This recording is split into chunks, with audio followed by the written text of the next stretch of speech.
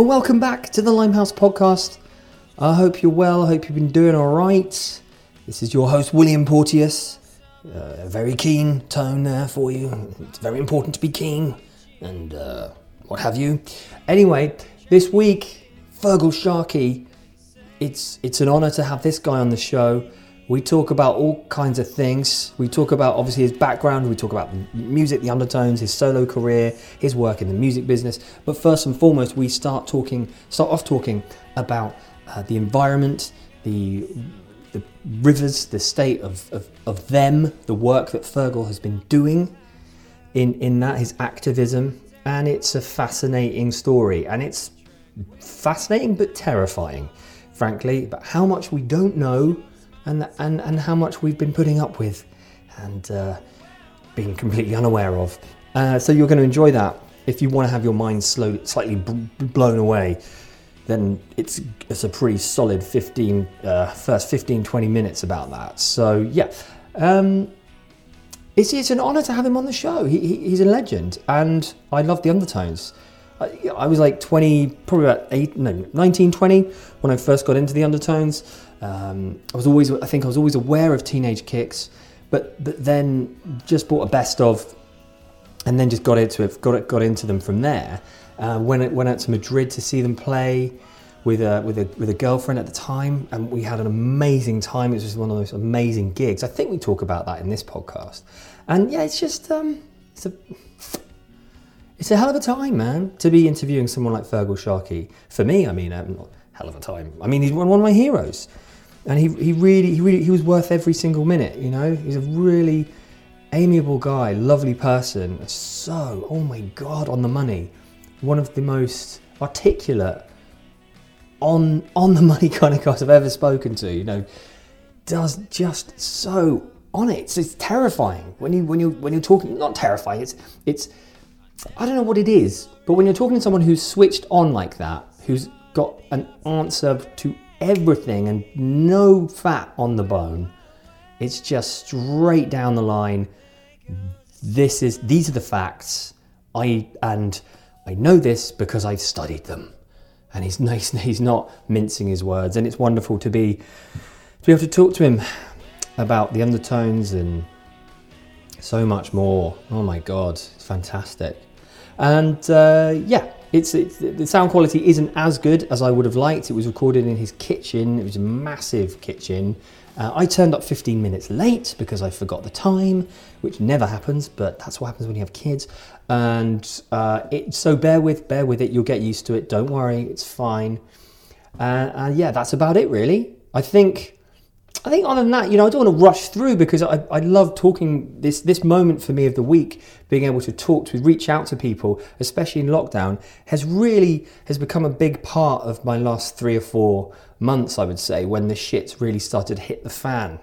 You know, because this lockdown's been brutal, and it does feel like we're coming out the other end. It's just, I don't know about you, but I have this doubt.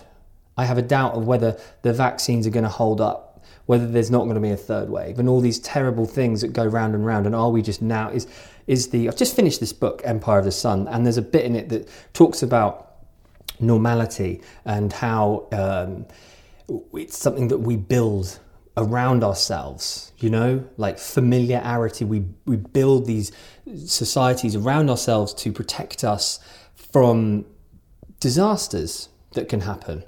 And in this book, the Second World War comes to Shanghai, and all the normality that this child Jim has built around him, his society, everything that he's used to, is blown apart, right?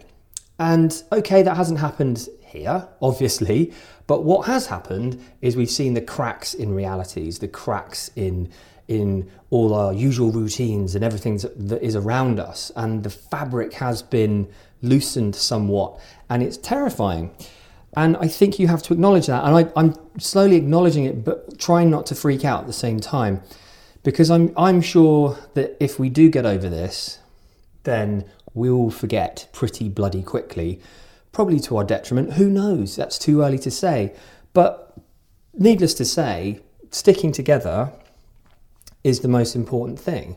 And for me to be able to share conversations with you, to reach out and talk, even if it is just me talking into a microphone, looking out onto a field of pigeons eating seeds in a field, then that's fine. You know, it's something. It's an outlet for me.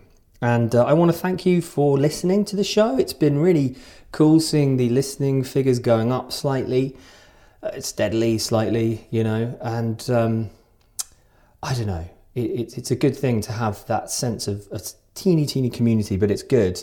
And, you know, Neil Landridge, Ed Ross, hello, welcome. As always, Kevin Smith-White, the three amigos of the Limehouse Podcast Wall of Fame. How do you get onto the Limehouse Wall of Fame? The Limehouse Podcast Wall of Fame is accessible by Twitter. If you tweet the show, say, hi, how you doing, Will, or something, I don't know, then you will get on the Limehouse Podcast Wall of Fame. So tweet the show, LimeHousePod at LimeHousePod at LimeHousePod. Or find us on Instagram, The Limehouse Podcast. Okay? Yeah. Breakdown achieved. So onwards and upwards. Enjoy this chat. If you're looking for similar conversations, I will suggest to you that you go back just a couple of rows back and listen to the Mark Chadwick conversation, the singer from The Levellers, which was grand and fantastic. Enjoyed that a lot. I was very nervous, don't know why. Still trying to analyse that. And yeah, I mean, there are a bunch of them. Bunch of musical conversations I've had. Enjoy yourself, rock on, stay safe, at Limehouse Pod, the Limehouse Podcast at gmail.com. Reach out, get on the Limehouse Podcast Wall of Fame. It'll do you good. Okay, bye-bye. There goes the summer. Well, there goes the summer. Right. Gosh. Okay. How are you? I'm very well. It's been a long day, busy day. Yeah. Okay, it's all good. I can't complain. Yeah. Why has it been busy? There's just a lot going on a number of different fronts with rivers and other bits and pieces that are keeping me gainfully occupied through the average lockdown kind of a Monday. So it's all good. I can't complain.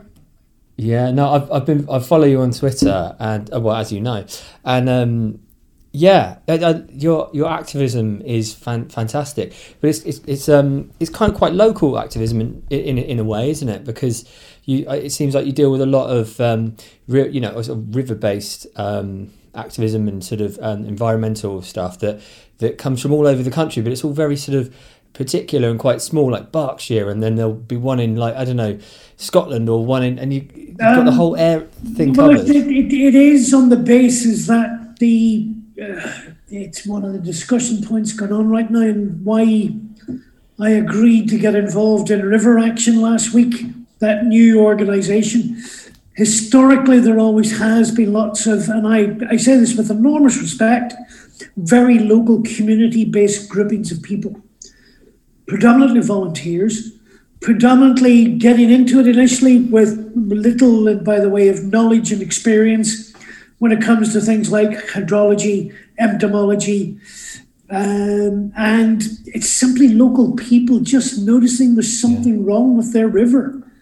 So you have hundreds of little groups ranging from the River Chess Association, the Friends of the River Mimram, the River Bean Restoration Association, the Friends of the Rib, and on the Clean Oakley campaign, and on and on. And to some extent or other, they are some more successful than others. But really, I think what it all needs is a really well managed, put together structure, drive, ambition, and fundamentally leadership. That's not to say that I'm the man to do that, by the way, but it is when you have no experience and nothing but an instinct and an urge to do something to help locally where you see the environment suffering. It can be an incredibly daunting task to be suddenly faced by walls of bureaucracy like the Environment Agency, Whitehall, legislators, and everything else, and the big world of politics, and not knowing how to navigate it, respond to it, and indeed develop a strategic win out the other end of it. Yeah, no, I quite agree. I mean, in terms of politics and putting hurdles in front of you, I mean, it's endless, isn't it? What those sort of the levers of power can dump on you in terms of they don't want something, to be in any form successful, they can just go. Well, the simple truth of the matter is, from my own personal involvement with Whitehall over the years, I've never really come across this kind of Machiavellian conspiracy thing where more lazy, perhaps. Sitting in smoke-filled rooms in Whitehall, putting levers and controlling the nation at large. I've yet to encounter that. It simply doesn't exist. What I think does particularly help when trying to navigate your way through something like the impact the water industry has had on the environment in England, it's important to understand the political context that you're operating in, because ultimately what's been driving endless decisions for the last 30 years is a political decision about the price of water. And you couple that with a failure of regulation, and suddenly you've got a disaster on your plate. And that's what we're now looking at, where at one end of the scale, there is not a single river in England that now meets good overall environmental status. Not one. Every single one is polluted. And at the other end of it, you have 25 million people in the south and southeast of England, now a cusp and a breath away from running out of drinking water. Really? Can we break this down a bit? Because I want to ask you what the main pollutant is then in rivers. I mean, I know that's quite, there must be a varied answer to that. Of course, there's a degree of pollutants. The biggest polluter is actually agriculture in terms of slurry and topsoil, but following very closely second place is the water industry. And between the two of them, they probably account for, if you need the exact number, I'll get it to you, but off the top of my head, getting on for 70% of all of the pollution in rivers is accounted for by agriculture and the water industry. Yeah. And tell me again, regulation hasn't failed.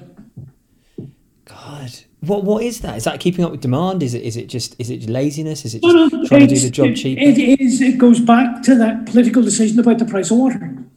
Okay. God, if you get bored, I'm going to leave you to edit this stuff down. Okay? No. I love this. Feargal. This is great. I'm more than happy to turn off.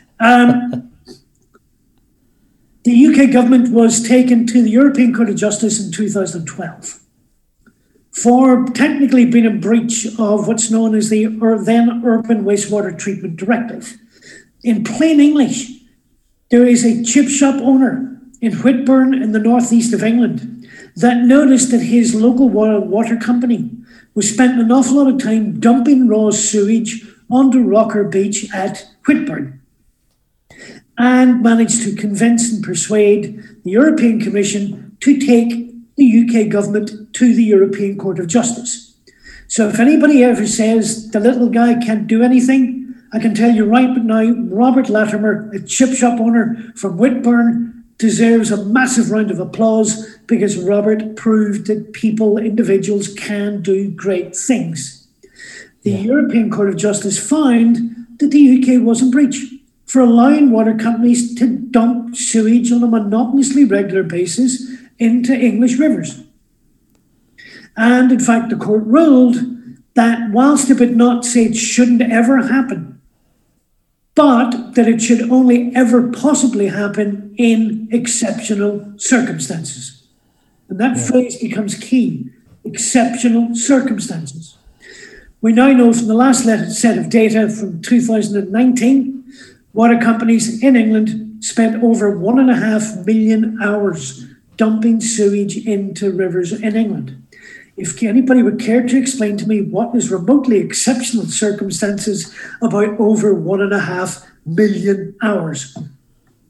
Oh my God, that is blowing my mind. I cannot get my head around that. Does that help explain why There's not a single river in England that meets good overall environmental health. And this, oh my! I mean, obviously we've got Brexit and then we've got COVID, but why isn't? I mean, that isn't. How come that isn't on the agenda quite so much? Or at least I have no idea about that. And I like to think that I'm pretty politically minded. Again, it goes back, and I say this with enormous love and respect.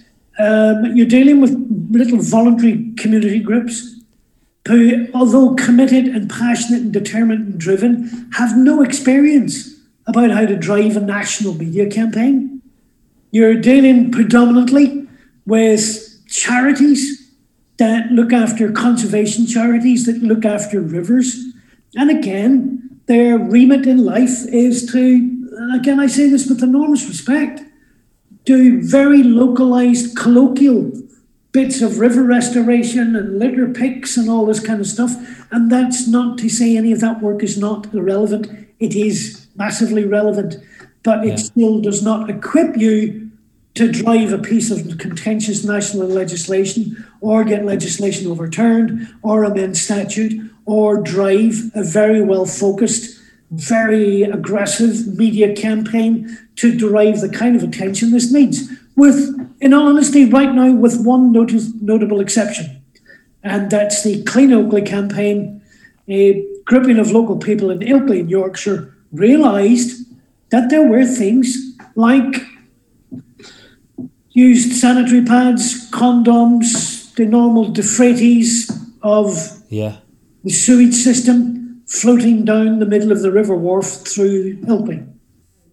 God. And they started asking questions and got rebuffed and got the ring around and that brick wall of, oh, we're the experts and here's all the pseudoscience we have. And being the canny Yorkshire people that they are, they had clearly very, very sensitive bullshit detectors. And between them ran a utterly brilliant campaign. And in fact, the real stroke of genius they came up with, because all they wanted, I think, was for somebody to stop dumping sewage into their river. And after many rebuttals from the Environment Agency and the local water company, they came up with this absolute stroke of genius. Until the last few weeks, there is not a single river in England designated as bathing quality standard. Well, the simple truth is, because government had never actually allocated that kind of criteria to a single river. Because if you do that, you then have to start taking measurements of that water, and you then have to start asking questions about the water quality. So no better way than to make a problem disappear than simply not designate anywhere as bathing water quality status. Hooray! Until the people came along. And then they put together an application to become the first stretch of river in England that would have accredited to it bathing quality standards. And about a month ago, government were basically forced into a corner and had to basically issue this certification. And now it means that the Environment Agency, begrudgingly I suspect, will now have to start monitoring the quality of that water on a monotonously regular basis. To give you a clue, again, this is from memory, I think the globally recognized standard for E. coli is about 400 parts per million or whatever it is, how they measure this stuff. The guys at Oakley actually measured E. coli levels that were effectively 100 times higher than the threshold required for bathing water quality standards. I.e., people were effectively swimming in their own excrement. Oh, God. That is sick and terrifying. Tell me again, that's not a failure of regulation. Oh my God, that is, of course, total. I mean, it's people total. Have known this forever. People have known it since 2012 when the European Court ruled it's illegal, you shouldn't be doing it, stop it, except in exceptional circumstances. Yeah. Or what old school lawyers would refer to as an act of God. What are your hopes and fears of Brexit then? Do you think that we're just gonna? Do you think I can be incredibly flippant about it because the simple truth is there's a harp on the front of my passport. Oh, right. Okay. Yeah. I'm an Irish citizen. Oh dear. Yeah. The weird thing is that Irish people are allowed to live in this country originally under a treaty from 1924. And because of Brexit, I did find myself last year going online and actually checking. And I'm pleased to announce that treaty has been ratified again. So Irish people can continue to live in England. Yeah. I don't know. Like, I'm part of me is a little bit terrified, and I don't have any faith. I'm sorry in Michael Gove or what have you. In terms of we leave the European Union, we will keep the same standards. What you've just described to me there seems like without the European Union, there is no rod to kind of beat the government with here at all, or stick rather. Well, listen, as it stands right now, there is a environment bill before Parliament. The environment lobby on a national level has failed so far quite catastrophically to influence the development and drafting of that bill. And my own personal opinion, as it stands, the environment bill is basically a framework to reverse and roll back environmental standards in the UK.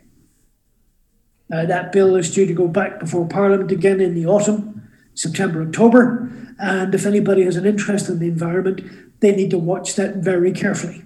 And I will happily put it on record right now, the environment lobby that has been dealing with that bit of legislation or that potential bit of legislation so far has catastrophically failed to influence government's agenda with regards to that bill. That does not surprise me. This is very eye-opening, I must say, Feargal. I reckon if we had a couple of hours free, we could really get into it. I almost want to have like a third person in here as well. I'd love to mediate a conversation about it, because it's just quite exciting because, as I said in our correspondence, this show used to be very politically, I don't know what you call it, channeled. And I used to have some debates with some people about like NHS or what have you. And that was always quite fun because I'd be learning and watching two people talking about it. But in this instance, I'm learning with not much knowledge to base it on, but I'm still very eager. So a childlike eagerness here, Feargal, which is good. Well, the one kind of part of the conversation that we touched upon that Brexit is currently being catastrophic towards is the music industry.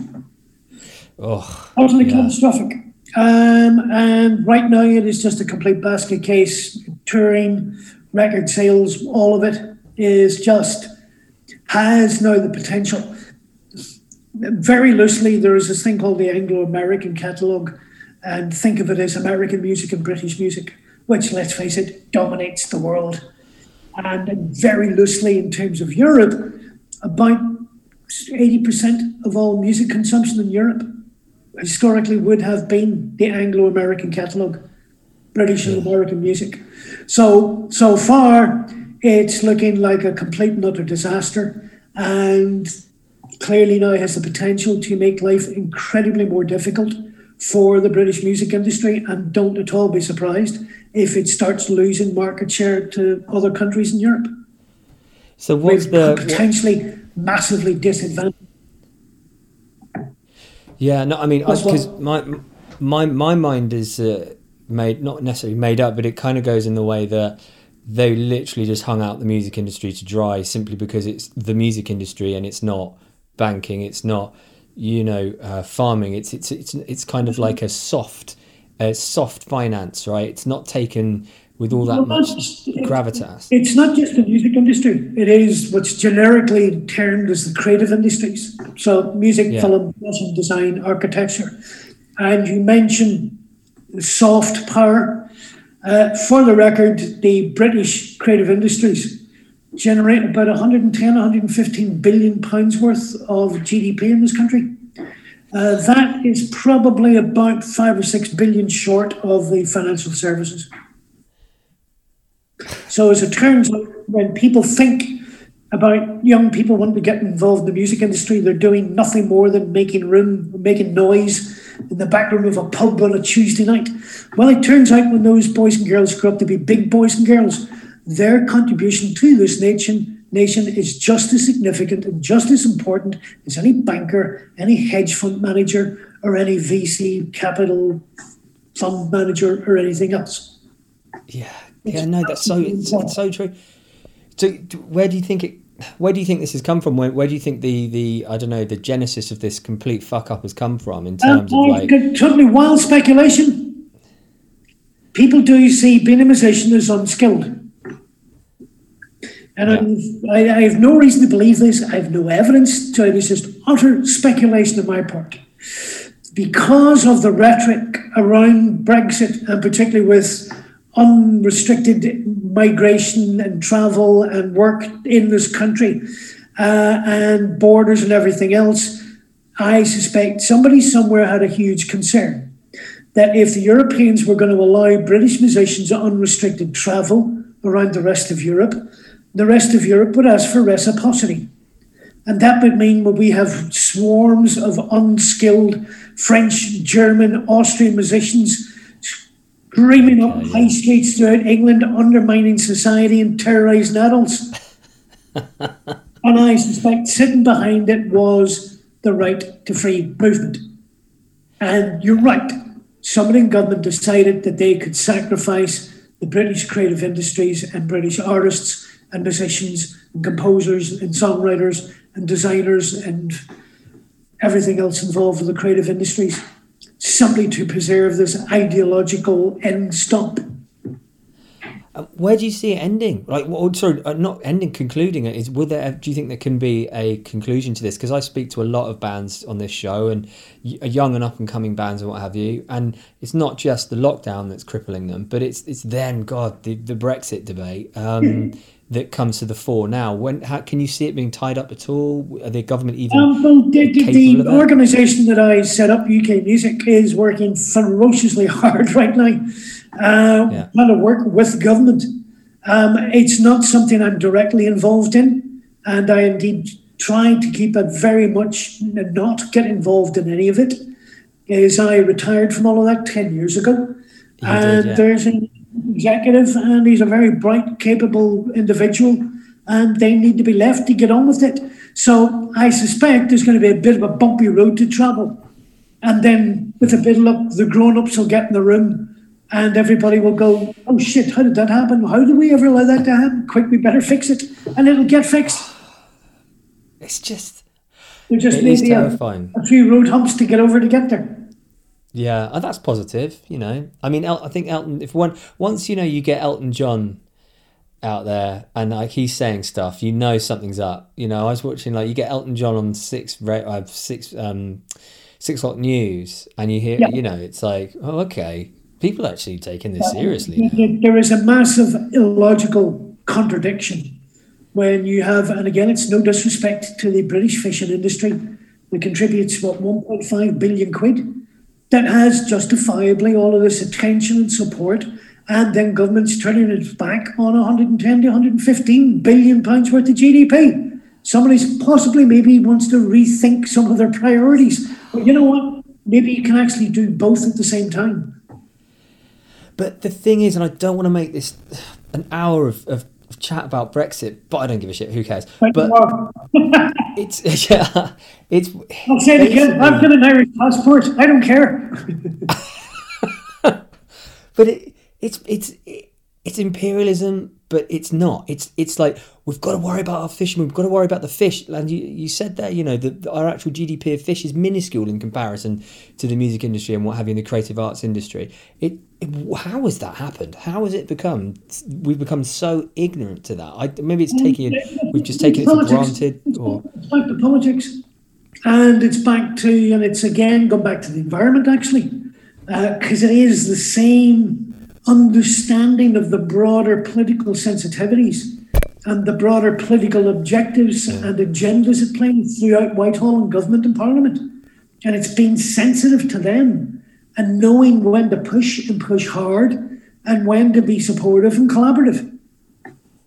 No, absolutely. But clearly there's an ideology that says we want, as a nation, the UK wants control of its borders. Good. So now you're going to have restrictions on workers coming into this country. And now you have a huge debate about what that restriction looks like and how big and broad and how extensive it is and what you need to do to get a key to the doorway to get through that wall. And it's the same with the environment. Politically, for 30 years, successive governments have not been prepared to authorise the investment by water companies to ensure and safeguard not only future water supply for 25 million people in the south and southeast, but the damage and impact the water industry is having on the environment, because nobody wanted to take the political flack that your bill's gone up 50 quid this year. Jesus. Nobody wants to take responsibility for that. But it's okay, you said you've because guess what? 25 million people in the south and southeast of London or England are now running out of water. So guess what? Water prices of water bills are going up.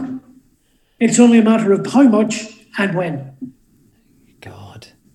Water is going to be the new thing, isn't it? Like oil, water, what's next? I mean, but it's interesting that you said you've been doing this all day and your energy levels are like so high. This is pretty impressive. I mean, I know I've got 2 kids and everything, but I don't know how you do. You've got so much passion and energy for this. Like, it really, and you're so, I mean, I hope it doesn't come across as patronising, but you're so articulate. I mean, bearing in mind what time of night it is as well. It's like, I'm so jealous of... thing are you've all musicians by necessity have a lobotomy when they're 15. Come on. I'm not the only articulate musician out there by any stretch of the imagination. I know quite a few. It's just, I think what I'm trying to say is I think you're possibly the most articulate person I've had in this podcast in a little while. I mean, that said, I did just put up Christopher Guest last night, which was quite cool. And he's articulate, but very, very slow and monitored. Less passionate. I love speaking to people that are passionate about politics. It has made me nostalgic for when this podcast was way more political. But anyway, can we talk about Derry? And where you grew up? Politics. yeah, exactly. Oh, just out of the frying pan and into the fire. God, I sounded like a capital DJ then. Out of the frying pan into the fire. Next up, Feargal Sharkey. What? 19. What? So you were born 1958? Is that right? Yep. Yeah. So when. I mean, Derry. What was Derry like when you were growing up as a boy? Listen, here's the thing. Like anybody's grown up in any local neighbourhood, that is your sole source of reference. So you're not in a position because you don't have any other reference points and there's no broader context within which to judge things. So things are the way they are. Then you just crack on with it and you get on with it. You are right in... I had a particularly kind of by comparison from most other people living in the United Kingdom, possibly a slightly different upbringing in childhood, shall we say. Yeah.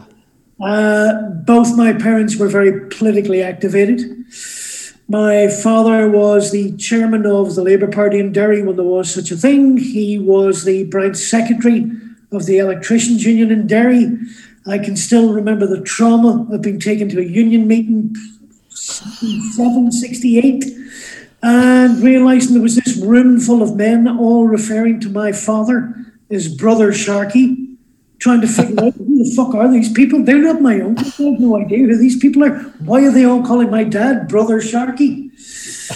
I guess the best example I can give you, as part of the civil rights movement, there was this kind of the real left wing of it was called People's Democracy Party.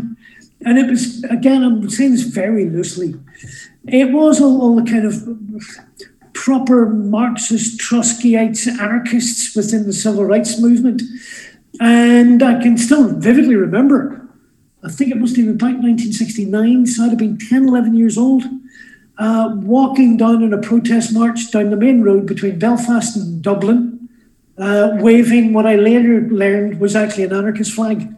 And as a 10-year-old thinking, how fantastic is this? You're allowed to walk down the main road to Dublin, waving this flag on a day out. So, listen, you grew up in Derry. Politics was an issue. Politics was always going to be an issue. It is all now water under the bridge. And gerrymandering was alive and well in the 1960s in Derry.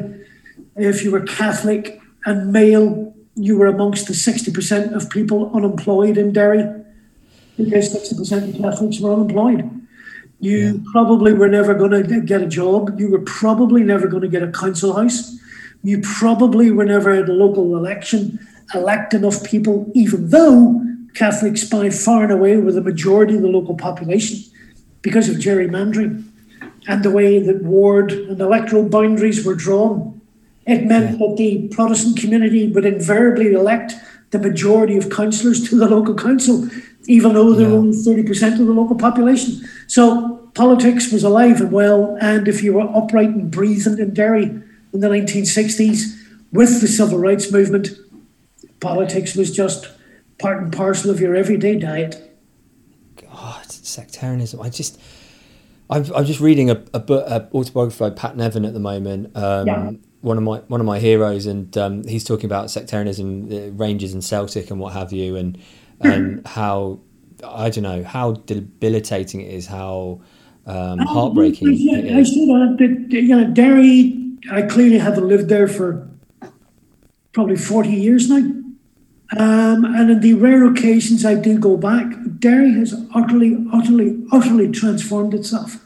It bears little of any relation to the town that I grew up in. And it's now a multicultural, vibrant, prosperous, outward-looking, positive town, and a huge round of applause to everybody involved in making that happen. It is unrecognisable, and all the better for it.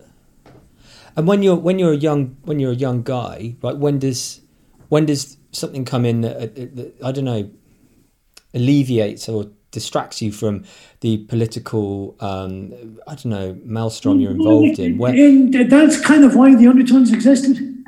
Yeah. One of the reasons. It's one of the reasons we used to find it quite odd when we began kind of having a career and signed to Sire Records and all that kind of stuff. And invariably English journalists, well, not just English, just journalists around the world were going, oh, but some of the bands from the Bogside and the Cregan, and you're from Derry, why aren't you writing about bombs and bullets? It's like, well, do you fucking think we'd anything? Do you really think that's what we wanted to do on a Friday night? We're in a little pub with our mates. They're all 18, 19, 20. They didn't need a lecture from us about bombs and barricades. Hell, there was a barricade outside the door of the Casbah. We did it because that was our outlet and our escape for a few hours. Hence, the rather wonderfully titled, Here's More Songs About Chocolate and Girls. Right, yeah, I Want a Mars Bar. I mean, it's like, for me, escapism is an essential part to most teenage boys and what have you, girls, people. But in your circumstance, I mean, escapism and then some, right? But again, listen, and I cannot emphasize this enough. When you're living in those kind of difficult circumstances all day long, that is your normality. You have no context. Yeah. You did not know any other life. So nobody was sitting there going, oh, woe with me, this is all dreadful, look at me, how terrible is this?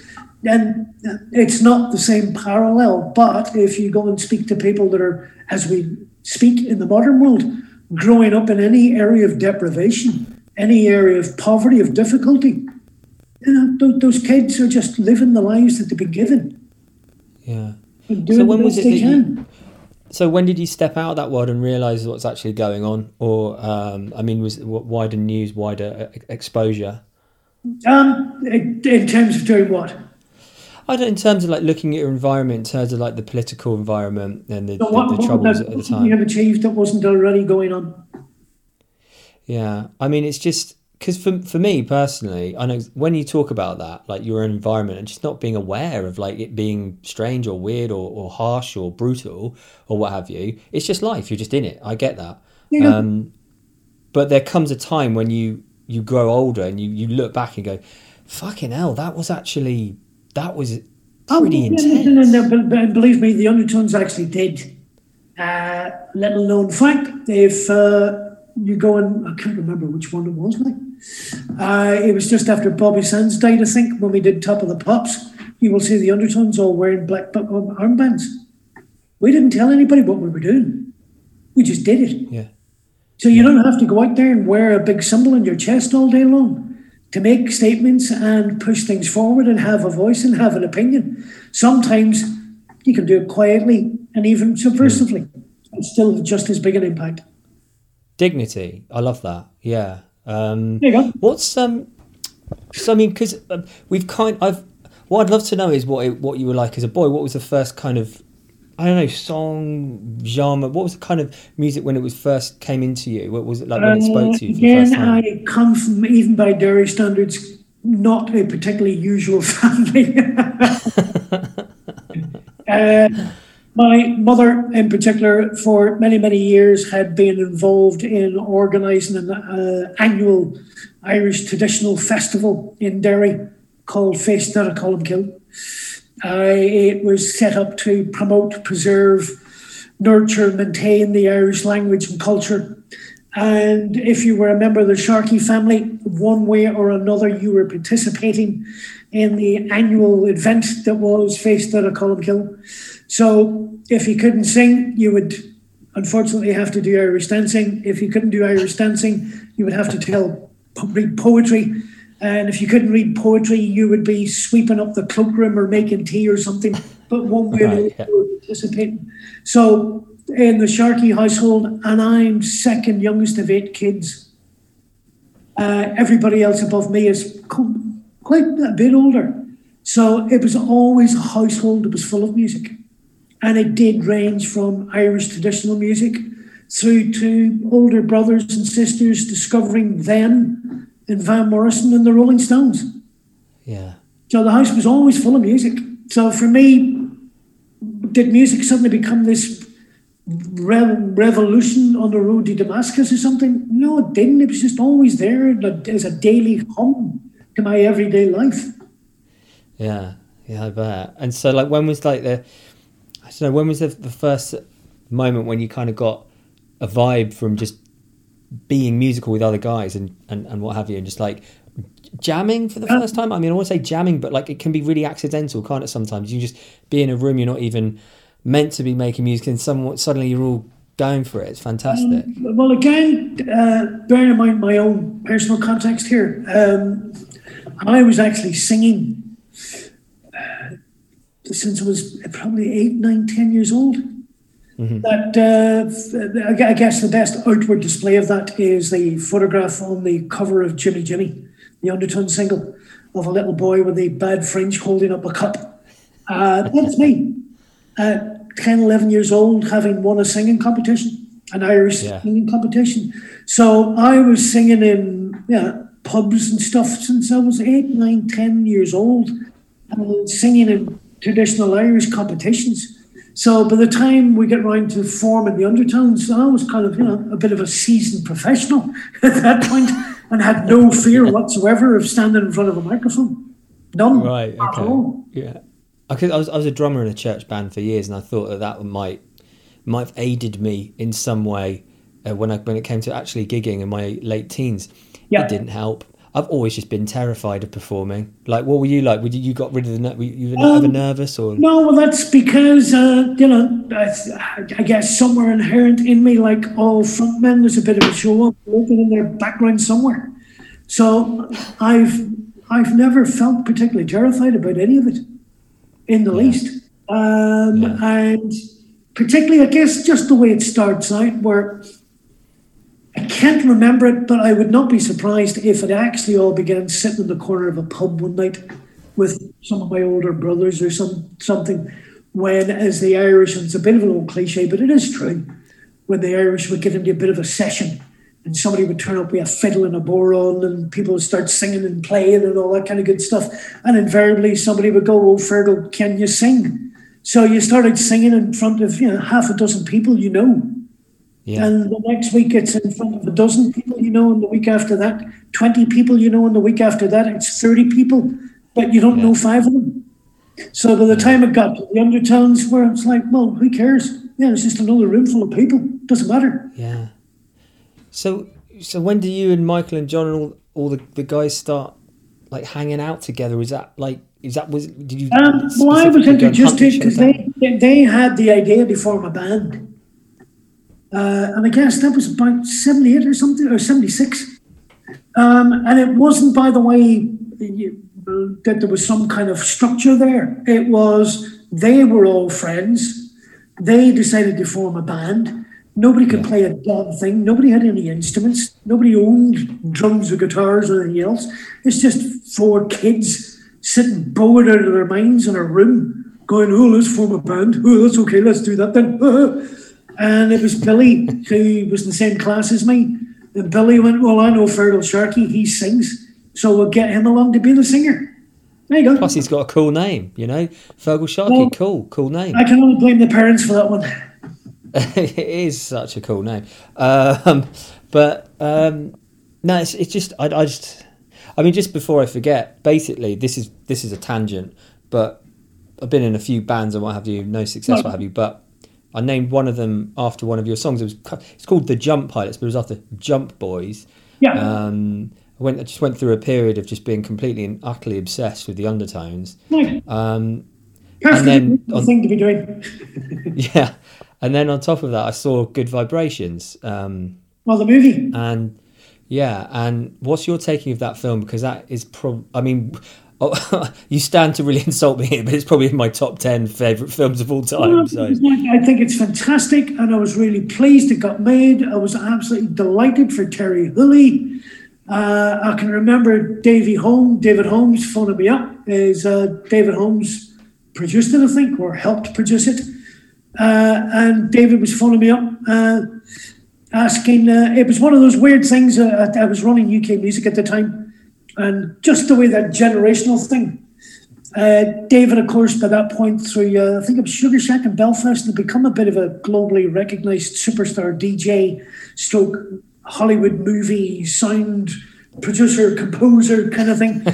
And I think it was my PA came into the office, and she was almost slightly anxious. And bearing in mind, this was a woman that fended off phone calls all day long from chairmen of large multinational record companies and all that kind of stuff. And she rarely came into my office to announce this kind of thing. And she came in and went, David Holmes is on the phone, looking for you. I was like, well, bloody well put him through. And then you could just see the shock. She's going, it's David Holmes. David Holmes. And of course, David was going to become a licensed Teenage Kicks. And I think my response was, well, the good news for you, David, is there's somebody who does that kind of work for the Undertones. So you're not going to have to negotiate with this with me, because I would be already going, let me see if I can work this out, David. You're doing a movie about Good Vibrations and Terry Hooley, and you need to license Teenage Kicks. And I'm now just about to ask you for some outrageously over-the-top amount of money, because you're not making a movie about Good Vibrations and Terry Hooley and Belfast and the label and Teenage Kicks without being able to play Teenage Kicks. But it's great. I love it. It was absolutely fantastic. I'm delighted, genuinely delighted for Terry that it got made. Yeah, it's an epic story. I think it's a heartbreaking movie as well when you think about the context it puts in the early stages and the bands that were, suffered terrible fates and what have you. Losing their lives, for crying out loud. I mean, it paints a pretty stark picture. But in terms of your record label, you touched on earlier, Sire Records. So you label shared with the Ramones. Yeah. When was you didn't label share with the Ramones? Yes. Yeah. Yes, you did. Yeah. I was going. Hang on. I'm sure I've got that. I don't get anything right ever, but I know this one. But one of the first gigs we ever did in England, as a result of signing to Sire Records, was to support the Ramones in the Lyceum Ballroom. And in fact, it was Dee Dee Ramone that taught me how to use stage monitors. I'd never seen a set of monitors in my life before. And suddenly I was at this huge venue in London with no idea what the hell was going on.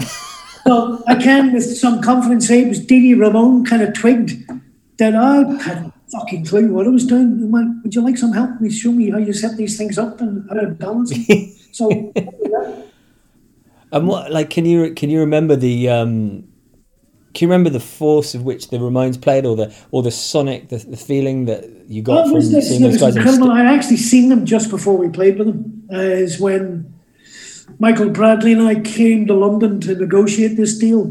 We went with Seymour Stein and Linda, his then wife, to the Hammersmith Odeon where the Ramones were playing that night.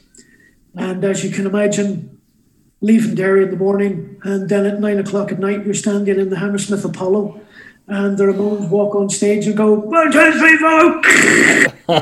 And the head just explodes. Fantastic night. I just think there are a few. There are a couple of bands I wish I'd seen it on a double bill before, and it was the Cribs and the Strokes in some venue in Paris, and I think the undertones in the Ramones would be very, very close to that. Yeah, like unbelievable. I thought that would just been what a night. I mean, can you remember like the early days, the chemistry, what it was like to be in a band? Like you said, it seems so green, like you hadn't even played with Monitors before, and you were now just like playing gigs with the Ramones, touring. Yeah, but bearing in mind that the undertones, because of it sounds like a bit of an old cliche, but in the case of Derry, it was actually true. If you were a teenager in Derry, there really was nothing to do. So we would just practice pretty much every day and practice quite hard. And then we got a residency, and then we started gigging, and we would try and gig 2-3 times a week. So, in the 3 or 4 days that we weren't gigging, we'd practice because there was fuck all else to do. So by the time we got to walk on that stage at the Lyceum Ballroom, we were actually a pretty tight bloody band and pretty shit hot. The fact that you didn't know how all of this worked, well, that didn't matter because just the nucleus of the band was bloody fantastic. And you are right sometimes that it is that combination of personalities and egos and everything else, and sometimes those 5 people in that room will work, where if you take 3 of them out and replace them, it's not the same. And it never will have that same intensity or ferocity or focus to it. Yeah. One of those weird chemistry things. That'll never be repeated, will it, that era? I mean, that wildness, like that sense of chaos. I don't know. I wasn't of that era, but I just don't feel like that could necessarily be repeated. Personally, I would argue that it did in the late 1980s, when dance music started developing in the underground in this country, and techno and house started. But I'm talking about Troll down in the Cross, and for me, that was an extraordinarily exciting time to be around. Watching all that electronic music coming in from North America and Germany and stuff, and then watching classic, in many ways replicating the 1960s.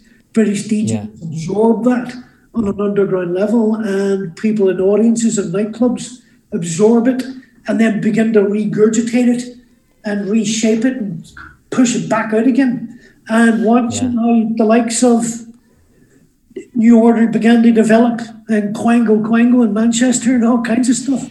But I would defy you to go and sit and listen to Voodoo Ray by a guy called Gerald and just tell me that wasn't a fucking great record. Yeah, no, I mean, like, for sure. I think my problem is or necessarily my problem, there are a few genres I haven't explored enough yet.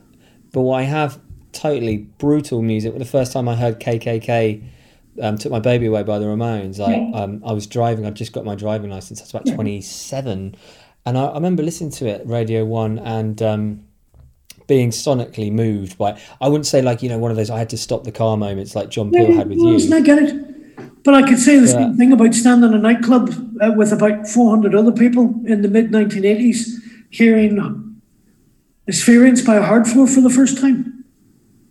And just thinking, Jesus Christ, what the hell is this? And my heart just singing for joy. Yeah. So that period, now, it's very easy, and I try to be quite sensitive about it, that I don't lapse into 62-year-old man going, oh, when I was a boy, we could go to bloody Bognor and buy fish and chips and buy a family of 10. It's not been quite as creative the last couple of decades, shall we say, if that's been polite. Yeah. And I'm always fascinated, and I again say this with enormous admiration for the man. I'm fascinated by the idea that somebody like David Albarn can still go out there and be relevant. That shouldn't be allowed, David. And by the way, I love what you're doing. I love your records. But, you know, you're getting on a bit and you're not 17 anymore. And where is the next generation of 17-year-olds going, who is this old fucker? What's this all about? Fuck you, mate. I'll make better records than that. Yeah. You stepped back, didn't you, from the music industry? Was that like a look? I'm the next generation's coming through. It's their turn, sort of what thing. in terms of making records or performing, making? No, that's I was heading towards my 30th birthday. I began to have a reoccurring nightmare that I would find myself quite quickly with a receding hairline and a ponytail, pretending I was going to be back on top of the pops one day soon. And I decided that was not something I was ambitious to attain. And that at 30 years old, naively, stupidly, arrogantly, thought that I might still have time left to go and develop some kind of other career path in the music industry and still be able to do something that I found fulfilling and that I felt motivated and driven to go and get involved in every single day. So I gave up making music and went off and did a whole bunch of other stuff instead. Yeah. It's absolutely amazing. Like I said, if we had 2 hours, 5 hours, I mean, what have you, I don't know if we'd get through it all. This is why I'm kind of like anxious. You wouldn't know it, but I'm feeling quite anxious because I want to talk to you about, you know, your relationship with Teenage Kicks, like hearing that for the first time, whether it is one of those sort of movie moments that stopped you in your tracks, or was it? For the record, the Teenage Kicks EP. We didn't think Teenage Kicks was the best song on there by any shot in the imagination. In fact, the initial test pressings we got back, if I remember, we thought sounded pretty dreadful compared to what we'd left in the studio. So I remember being incredibly deflated and fucked off by the whole thing. And having these records under the bed thinking, what the hell are we now supposed to do with these? So it came as a bit of a shock to us that everybody kind of went, oh, this Teenage Kicks thing. Like doing anything you get so close to it, it's quite difficult to see the broader horizon of it. And it was probably, I'm trying to think when that period would have been, early 1990s, so you're talking about a good 20 years later. I was actually driving through Piccadilly Circus in my car one Saturday afternoon, and it came on the radio. And by that point, I was 25 years away from it. And that was really the first time that I just sat in my car and went, shit, this is actually quite good. Yeah. God. Yeah, 25 years, that's something else. I just find it so, because, you know, I really communicate a lot.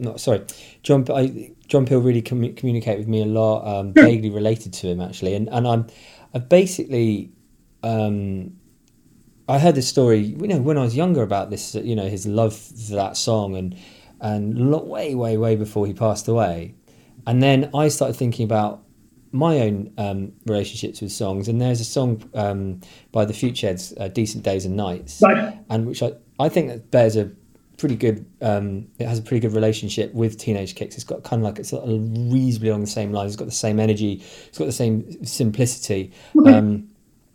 And do you know it? No, I don't. No, I'll forward you a link. It's absolutely, it's just, I am to the, and it's 20 years down the line, I still want that played at my funeral, like John had it at his funeral. Were you in attendance for John's funeral? I was, and I will happily concede I was just about holding it together until they played Teenage Kicks in Bury St Edmunds Cathedral, and at that point I completely lost it.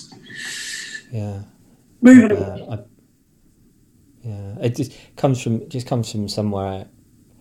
I think it's just like music, isn't it? Just like grief, or it just sadness can come from those unexpected places. Well, listen, John clearly had a life that touched an incredible number of people. I'll give you a story. Between John passing away and his funeral, I was walking across Leicester Square, and a guy came walking towards me, looking quite dishevelled, somewhat unkempt, an old sleeping bag wrapped over his shoulders and stuff in the paper cup. And my instincts and prejudice kicked in. And I actually thought, okay, this guy's going to go, Feargal, have you got 50p for a cup of coffee? i.e., have you got 50p so I can go buy another can of Carlsberg special brew? I was completely and utterly wrong. Don't ever make any presumptions about anybody. What this guy wanted to talk to me about, he had come from Glasgow, he'd been homeless for 3 or 4 years. His one bit of comfort in life was a little radio at night when he was sleeping in the doorway of Boots the chemist, listening to John Peel, and how John had given him his whole musical education. There you go. That's the kind of impact John Peel had. Yeah. Do you know, Pat Nevin's got a very, very similar story in his new book. I can't even talk about it because I'll probably put this out before the book because I'm not allowed to talk about. I'm not allowed to talk about the book. But it's. But in that case, don't talk about it. Yeah, he had a close relationship with John Peel, and he was on the. He came on. He'd sit in on sessions with him as well, and what have you. I think I did take him for granted. Actually, I always thought he'd be here forever, and it's just. Well, it's one of those things. You know, you don't realise what you got until it's gone. I believe somebody wrote a song about that.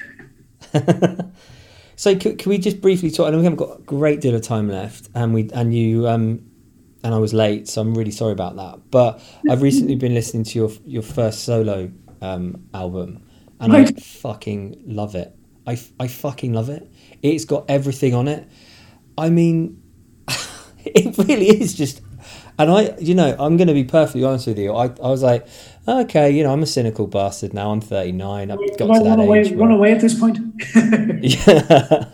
yeah.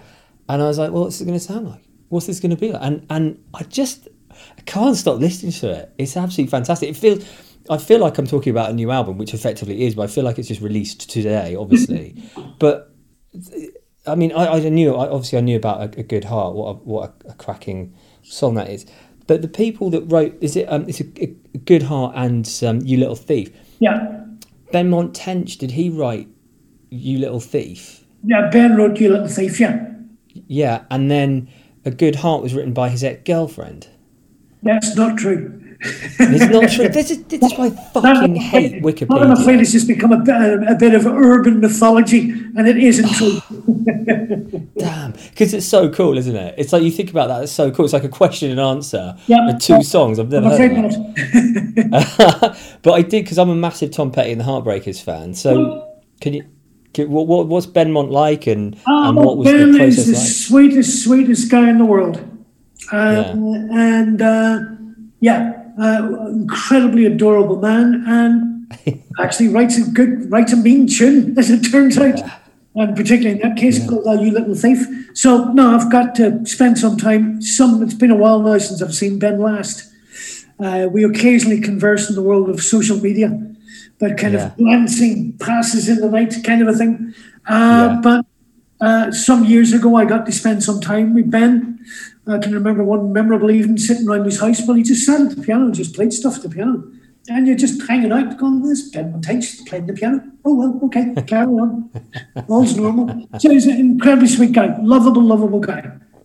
Yeah, and like that song, because I'm quite interested in your vocal performance in that, in terms of, because I know that obviously there were bands and other things after the Undertones or what have you, but how did you have any kind of particular idea or mindset of how you were going to do your vocal delivery on the new album? Was there any sort of, were you conscious about it? Listen, every song you sing is down to, when you get down to the record and the recording, the singer's job's very straightforward.